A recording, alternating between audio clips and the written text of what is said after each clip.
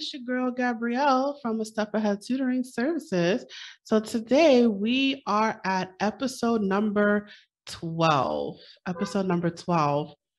And our hot topic for today is life as a parent. So I know we talked about that a couple times before, but we like to repeat topics because it is more than one way to see an issue, or is more than one way to view a topic. So we're all about diversity here at A Step Ahead Tutoring Services. So we're definitely all about diverse perspectives. So our topic today is life as a parent. We're bringing it back. And my guest is going to help me discuss that. And her name is Brenda Farmer. So Brenda Farmer is going to be with me today. And let me tell you a little bit about her. So Brenda Farmer was born and raised in Southeast Queens. She was raised in a two-parent household. Her mom stayed home until they were older, and her dad worked as a truck driver for a lumber yard. She had a great childhood growing up in Queens, riding her bike, sitting outside, playing with her friends. She also has 4 siblings. So she's one of 4 siblings, actually, 2 brothers and a sister, and she's the middle child. So she got bused in the 70s when schools were becoming interracial. She went to public and middle school in Flushing. She graduated from Jamaica High School. She has her bachelor's from Queens College in elementary education with a minor in urban studies. She's a single mother. She has 4 beautiful children, 3 boys and a girl. Her oldest is a detective and he's 30 years old. And her other son is 27. He's an assistant coach at Adelphi University for the women's basketball team.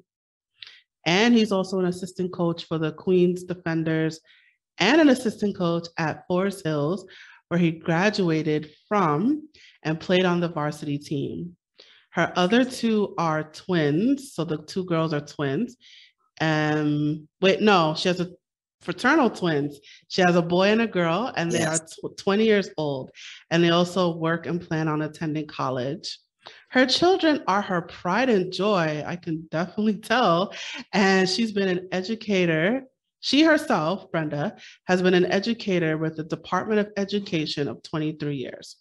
She works in a self-contained special education classroom with K-1 and sometimes the 2nd grade. So that is, that is a mouthful there.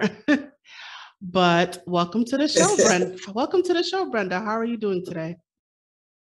Thank you. I'm fine. How are you? I'm well. Thank you. So when we talked in the preliminary interview, you have a very interesting perspective on life as a parent. If you wouldn't mind sharing that today with us. Well, I have, like you said, I do have 4 children. I was a single mother. I still am, but they're older now, so it's not too much mothering to do when they get older. But I think it's very hard being a single mother raising 4 children, at least by yourself. And when you raise kids by yourself, you have to find things for them to do and keep them busy so they don't get in trouble. So I found like I had 3 boys, so all the boys played basketball, and then my daughter danced. So there always was something for them to do, games during the week, on the weekend, dance in school. And that helped me keep them, at least in line and out of trouble, and, helping them focus and learn how to make friends and be with other people. And also, I think I was raised by a strict Southern family, so there's some values and morals that you want to always teach your kids. And I think I instilled all of that in them because they come back now and be like, Mom, glad you taught me this and taught me that. Like when my son first went away to college, I told him, I said, when you go away, you're going to know how to cook, clean, do your laundry, everything. And then he called me one day like, Ma, kids don't even know how to do laundry. I said, that's a shame. I said, see, because, as parents, we tend to do so much for our kids and they don't become independent, but you have to teach them Take them to the laundromat with you. Take them to, different places so they can see how to do different things. Let them sweep the floor. Let them do, you can't do everything for them because they have to learn eventually to do it on their own and be alone to do these things. So you pretty much you took the values that you learned and you passed it on to them. Yes.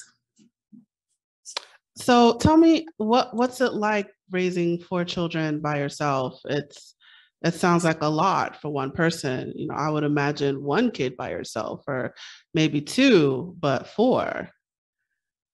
Yeah, with the grace of God. And of course I have my mom and dad, they were always helpful. My mom babysitted and my dad dropped her off to babysit with the twins. And, there's always after school and, I'm always there. So to try to do whatever and help out if it's after school programs you have to get your child into, because I didn't really have a babysitter when I had the twins, like a real somebody that I could depend on. So I used to take the twins with me to college when I went to night school. I went to Queens College for my degree, and I used to take them with me, and they used to sit in the classroom when they were so quiet. People be like, "Why your kids are so quiet?"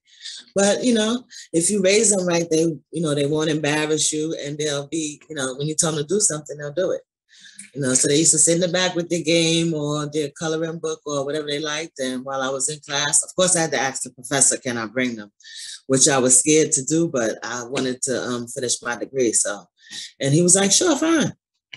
And I used to bring them with me to class, and they were so good. I was like, I felt good about that, like, because, sometimes kids could be embarrassing when you're out in the street if you're not really, doing what you're supposed to do as a disciplinarian to discipline them.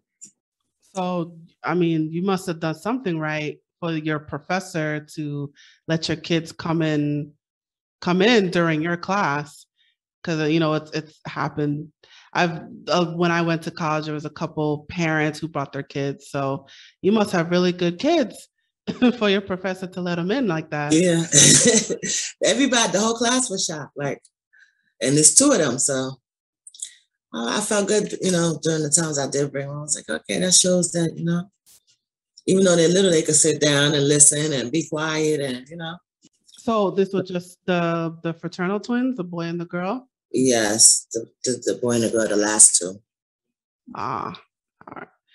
So it sounds like it takes a village. You said you had your mother and your father to help you. Yes.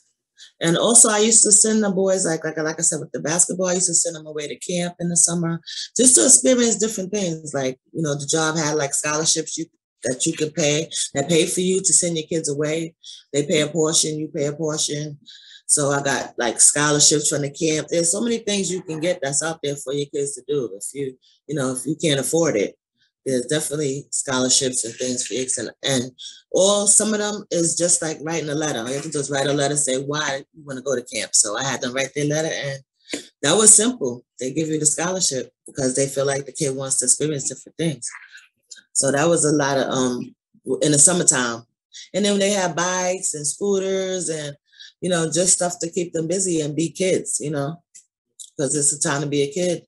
You got to make sure they have fun and do different things and Right. So it wasn't like you raised them to be little adults. You allowed them to act to be children. Yes, all of them. But most, like I told you before, my kids went to school in like a predominantly Caucasian area, so there was things that we did experience living in those areas, and being the only African American in the school or in the neighborhood or in the apartment building. So people look at you and judge you, but we made it through. Can you talk about that a little bit more? What was that like? It's hardening, when little kids are calling your kids the N word, and as a mother, it hurts you. And it also makes your child feel like, if they're dark skin or light skin or, that plays a part when people are calling you that. And it makes you feel like uncomfortable, even though you're supposed to be there, you have a right to be there. And my oldest son, he's darker, of course. And he was the one that got bullied the most out of the two of the kids, because by the time the twins got to the school, everything was more integrated at the school because they all did go to the same school. So, yes, I had to knock on a lot of doors and figure out why your child is bothering mine and, you know. And it made my son, I think it made him feel like he didn't appreciate his dark skin at one point, going to school and being called names and, being dark. But as he got older, like I told him, he'll appreciate it when you get older, you know. But it did hurt for them to go through that experience. And then it's always a fight, or they're calling me. Like, I was like, but you can't do that. So, of course, eventually kids are going to retaliate if somebody keeps bullying them and bothering them. But, we made it through. So, what I imagine the conversations you had with your eldest son about racism and prejudice, and what was that like? Well, it made him feel like he was out of place because my oldest kid, he's the detective, and of course he's very smart and intelligent. So he was in like SP classes and talented and gifted, and he felt like he didn't belong there because they had selected him for a program to go to, and it was like AP classes. And he used to come home like, "Ma, I'm the only Black kid in the class. Like, I feel out of place. Like, I don't want to go." I said, "No, you earned it. You're going to be there. You going. Ain't no, you don't want to be there." I said, "How many other people would want to be there that was your color? So you're going to sit there and you deserved it and you earned it. Why shouldn't you want to be there? It's your right to be there. If you're smart and intelligent just like everybody else, you have a right to be there too, whether you Black, white, whatever color you are, So race was always an issue race was always an issue with my kids being in the area like Vigo Park where I raised them at. So, but I'm from, predominantly African-American, neighborhood where we grew up at, which is where I live now, so. You're not in Rego Park anymore? No. But my other son lives over there now, but I don't. So so when you told your son, like, you earned that opportunity, you're going to go, you wanted him to stand up for himself. Yes. And not be afraid to take an opportunity that he worked so hard to get. Yes. He earned the right to be there, so why shouldn't you want to be there?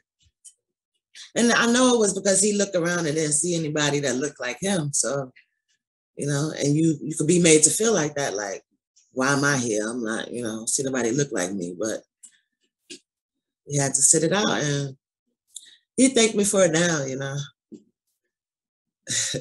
He does? What does he say? What does he tell you? Well, they said I was a good mom. I was a good mom, and it's hard to raise 4 Black children without nobody getting in trouble, without nothing going on. And like I said, by the grace of God, nobody got in trouble, nobody got arrested, no bad stuff. Like maybe a fight or two or in trouble in school like kids normally do, but they'd be like, "We had a good childhood, Ma." It's like my son came yesterday. He was telling me, he was like, "We had a good childhood," but he said that he was raised in a time period that don't exist anymore. Like for the 90s kids, they feel like this time period that they were raised in, it doesn't exist because they was outside playing, riding their bikes.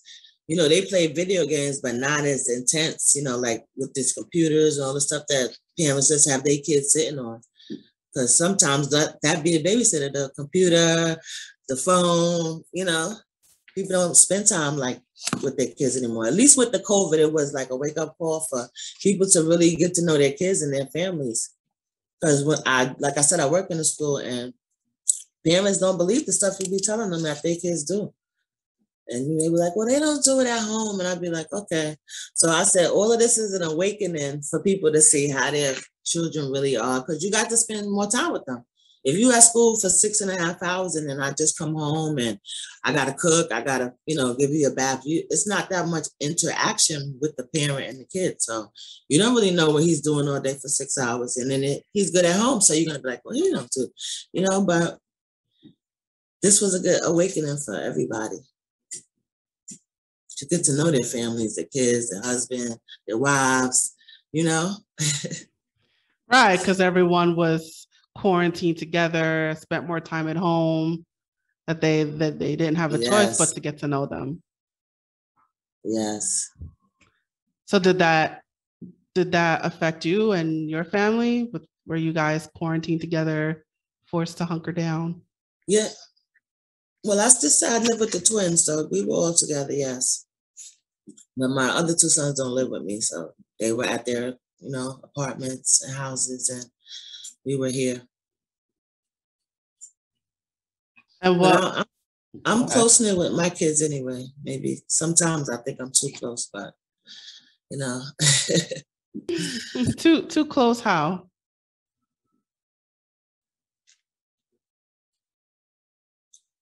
you breaking up out of here. Sorry, you said you too close to your kids. I feel like that sometimes. Like with my daughter, I'm real close to my daughter, especially. She's the only girl, so and I don't want her to feel like I'm not here or she can't talk to me or you know I always want to be here for all my kids, but my daughter has a special place because she's the only girl I have. So Is that female bonding? yes, I love my daughter. And the twin thinks I love her more than him, but that's not the case though. It's just different with girls. Mm, okay. But they're So still in competition at 20, the twins. They're still in competition for my love, I guess. I don't know. competition. Tell me about that. Well, he thinks that I do more for her than him. And I'm like, it is no comparison between the two of you. You're a boy, she's a girl. So I don't see why he feels that way though. But I guess when you're a girl, you like they say, when you go shopping for a girl, like you could get a bunch of cheap, not cheap or inexpensive stuff for girls. Okay. So if you see something here and there, you pick it up for your daughter or whatever. But for boys, you gotta buy the shirt, the shoes, or just the underwear, t-shirt. It's not much to buy them, but it's not gonna be like you could get so much stuff for a girl that you can't get for a boy. So that could be one of the reasons why. That it's easier But I don't know. to shop It's for a sibling girl. rivalry.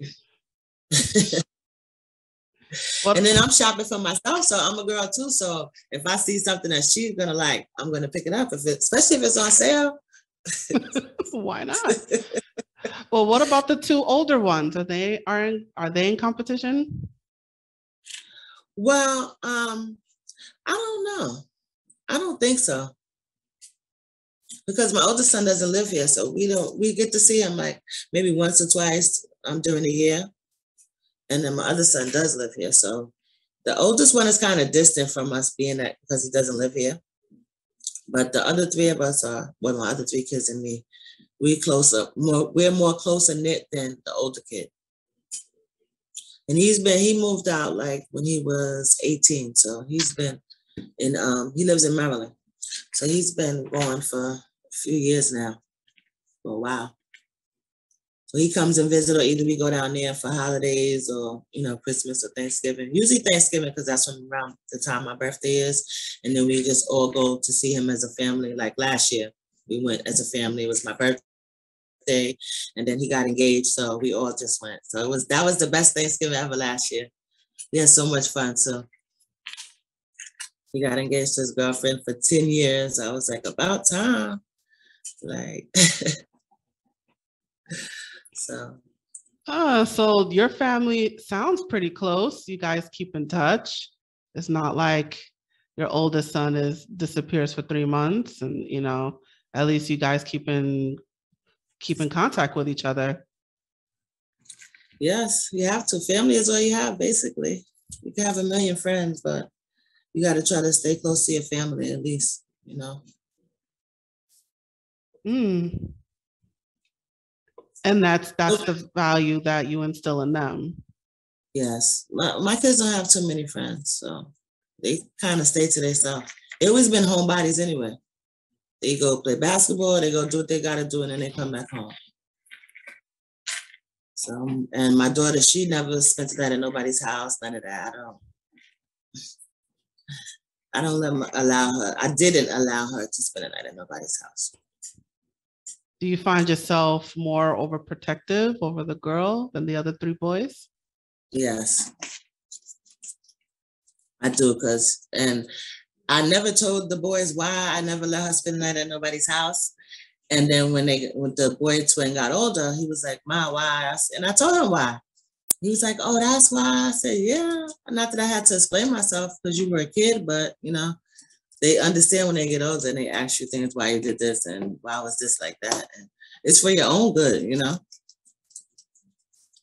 because you don't know who's at these other people's houses. And I always want to know who's there, who lives in the house, how many men, because certain things go on. And you think you letting your daughter go spend the night with her friends, but there's other people in the house that you might not know, or you might not know that's in the house. So I need to meet the parents. If my kid is staying at your house, I need to meet the mother, the father, and whoever else I need to know, because things happen. Do you have people? Do you bring people to your house? Oh, my daughter's friends, they stay, but sometimes the boys. But I'll let the boys spend the night at their friend's house, but not my daughter. Well, she's 20 now, right? In college? Well, she was in college, but COVID, so she's regrouping to get back in college. She's going to be a teacher, like her mom. Oh, awesome. Does she go to college locally or far away, or before COVID? She was going to Queensboro before the pandemic, but that's probably where she has to go back to, because she has to go there first to transfer to Queens. So. Okay. So I want to bring it back to the racism part. So you said your oldest got the worst of it. What about the other three? Well, the two older boys, definitely. Not so much the twins, because the area was more mixed by the time they got to the school. So, but my son was, like I said, he's 30 now. So, and he was the only African American in the whole sixth grade class that graduated from there. So, and I still have that picture. It was him and maybe two other, maybe 2 to 3 other African American girls, but everybody else was of a different nationality. So who would think these kids know these things, in their elementary school? Yeah. Huh? You would think your kids would know these things. So what did you just say before? No, I said, who would think other kids would know how to, spew racism? I said, who would think kids know how to spew racism in elementary school? But they do. That's true. I mean, they get it from their parents. They learn from their parents the racism. Yep. So what's your take on racial tolerance? Well, I don't. And you mean in far as my job, or just period? And just period. Well, I don't have no tolerance for racial racism, but with the pandemic, you saw who was racist. And with the Trump and all this other stuff, you saw people showed their true colors when all of the Trump was in presidency in office. All the people that are racist showed their true colors, but then they want to say, "I'm not racist." But how could you support somebody that's spewing racism if you're not racist? You have to have something in common, or some reason why you like the person, or something that makes him interesting, or so you can't tell me you're not racist if you support this guy that's always being racist. And then that just makes me know how to deal with people better. I'd rather see your face and then not know, Right, because they're showing their true colors. Exactly. That's what I told my coworker. I was like, the masks have come off. Now I know who's who. And you just play people accordingly, Yeah. So the lessons that you taught your kids. So how do you know that they're doing what you taught them to do?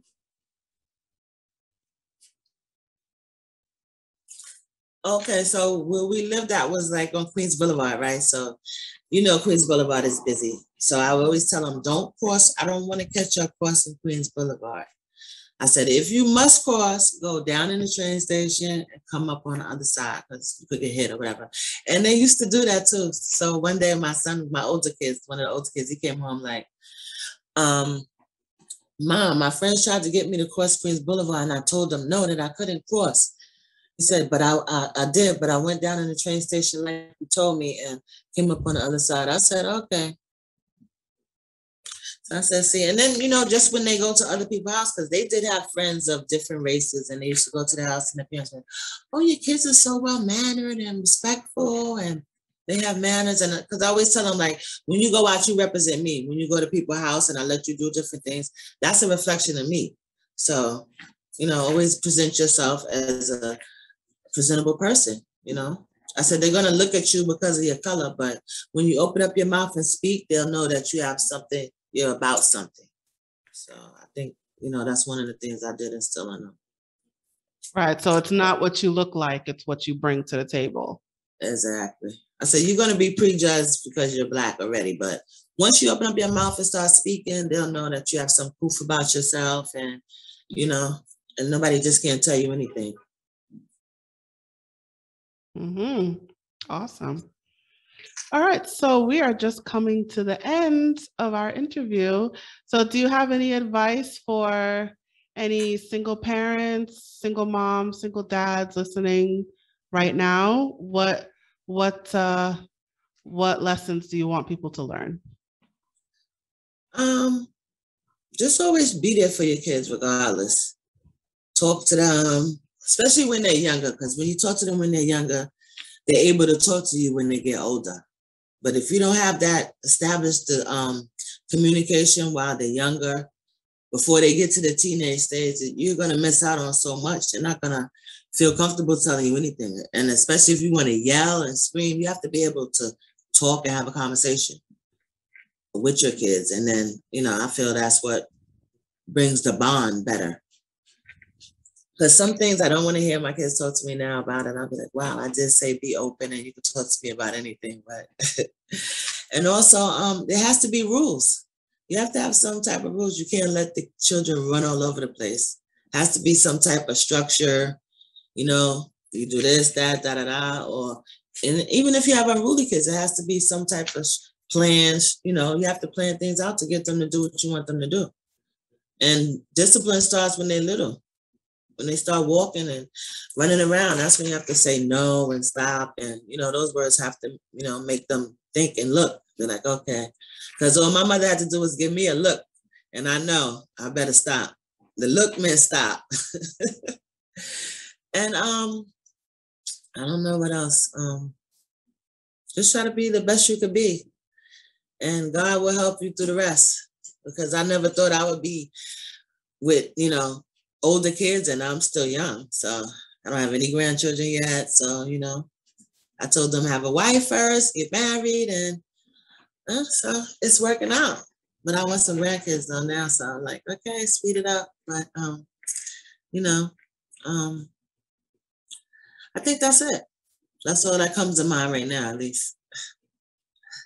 That's absolutely great advice.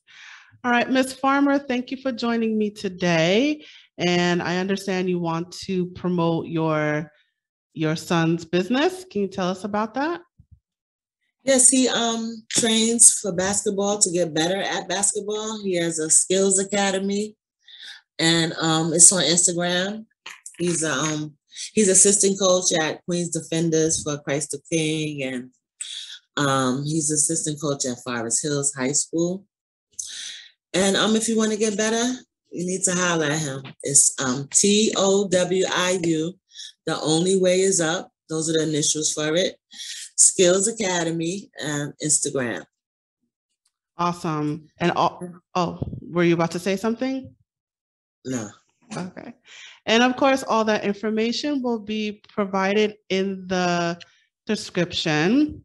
So that's it for Hot Topics. And I hope you guys enjoyed our video for today. Please check out our other clips on our YouTube channel and don't forget to subscribe. You can also find us at Step Ahead Tutoring Services on Facebook, Instagram, and Twitter. So please check those out. And please donate to our crowdfunding campaign. The funds go towards keeping our tutors employed and providing free workshops on educational topics.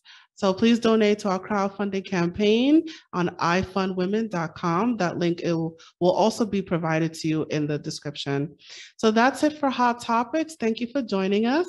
And please tune in for the next episode. Tuning in next time. Bye.